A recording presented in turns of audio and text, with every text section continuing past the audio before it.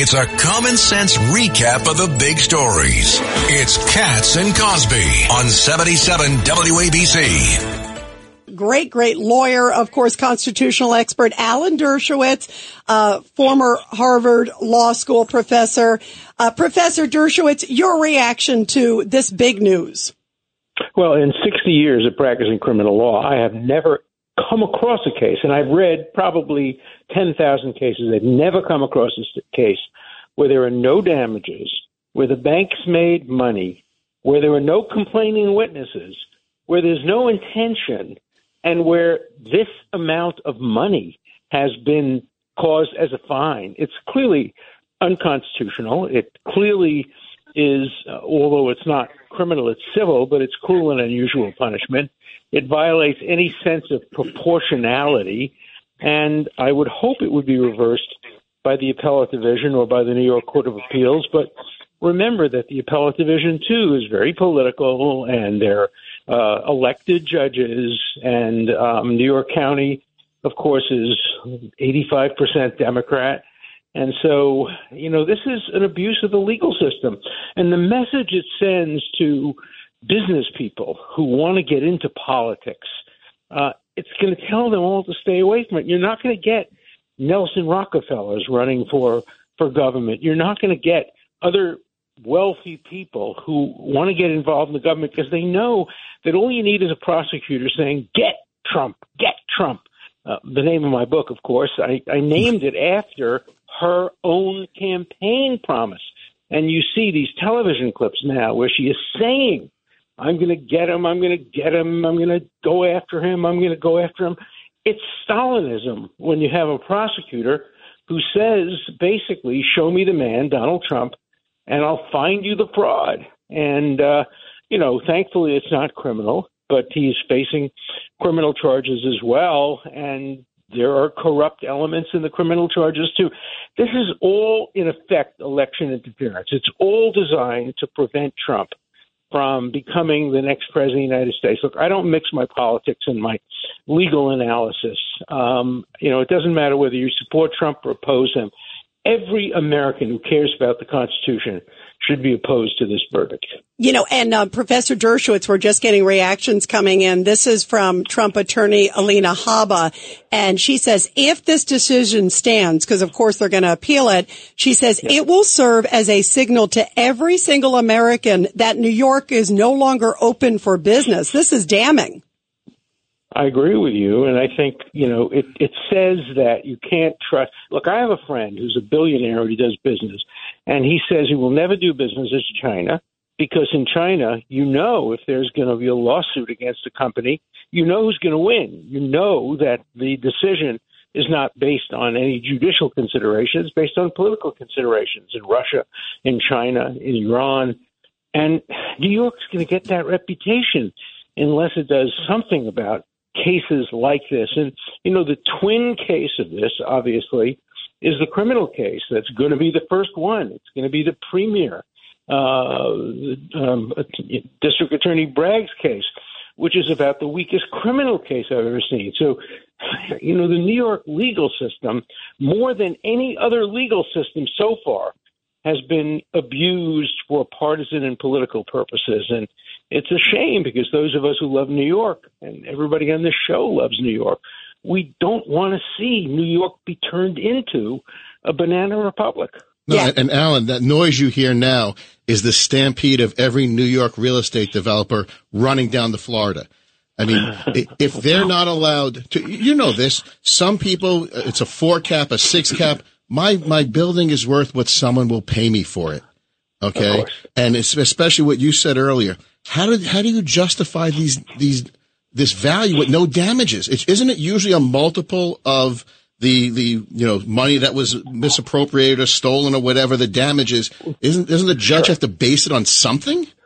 Yeah. And when you compare it to his own underevaluation of Mar-a-Lago, he did worse underevaluation than anything he accused Trump of doing. I mean, as I've said before on the show, a bunch of us could chip in, come up with $18 million. Right now. Let's buy it right now. And let's flip it and we'll be rich. Yeah. Right now we'll buy it. also banned Don Jr. and Eric Trump from serving as an officer of any company in New York State. I mean, I think they went not a bit too far, a lot too far. And John, also as a real estate executive, as you are, this is stunning, don't you think? I mean, it is so subjective, and we've looked for cases, by the way, John. There's never been a case in New York State where they've gone after someone, John Katz. Yeah, it's just totally unreasonable. Why would any businessman want to live in New York State after this? Professor Dershowitz? And nobody in their right mind would say that if he hadn't run for president, if he had just been Donald Trump, real estate developer, any of this would have happened. The only reason that he is being targeted is because he is a Republican in a Democratic city and a Democratic state, extremely unpopular in New York City. You know, thank God I don't have so much real estate in New York City. If I did, they'd be coming after me. Today, anybody who supports Trump's rights is a target, and they're coming after the lawyers. We're going to see more of this. We're going to see a new McCarthyism that is developing in this country, where they're targeting people based on their political affiliation, their ideological views, and it's spreading all over the country. It's spreading to academia, where we're seeing kids targeted because they support Israel or because they support America, because they don't support the hard left.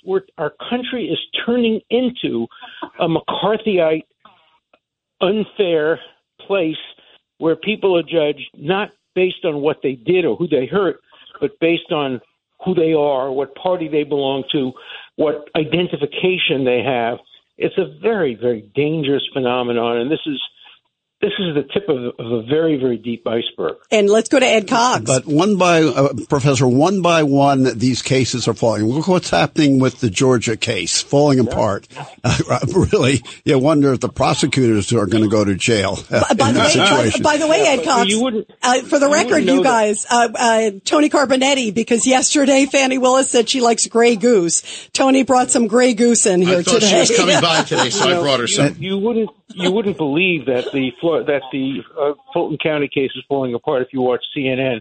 CNN, a bunch of cheerleaders. Laura Coates is talking about Phoney Hill as if she were a hero, as if this involved, oh my God, a black woman. If this were a white man, it never would have happened to him. Of course it would have. If you had Jack Smith having an affair and then bringing somebody on, of course the same thing would have happened.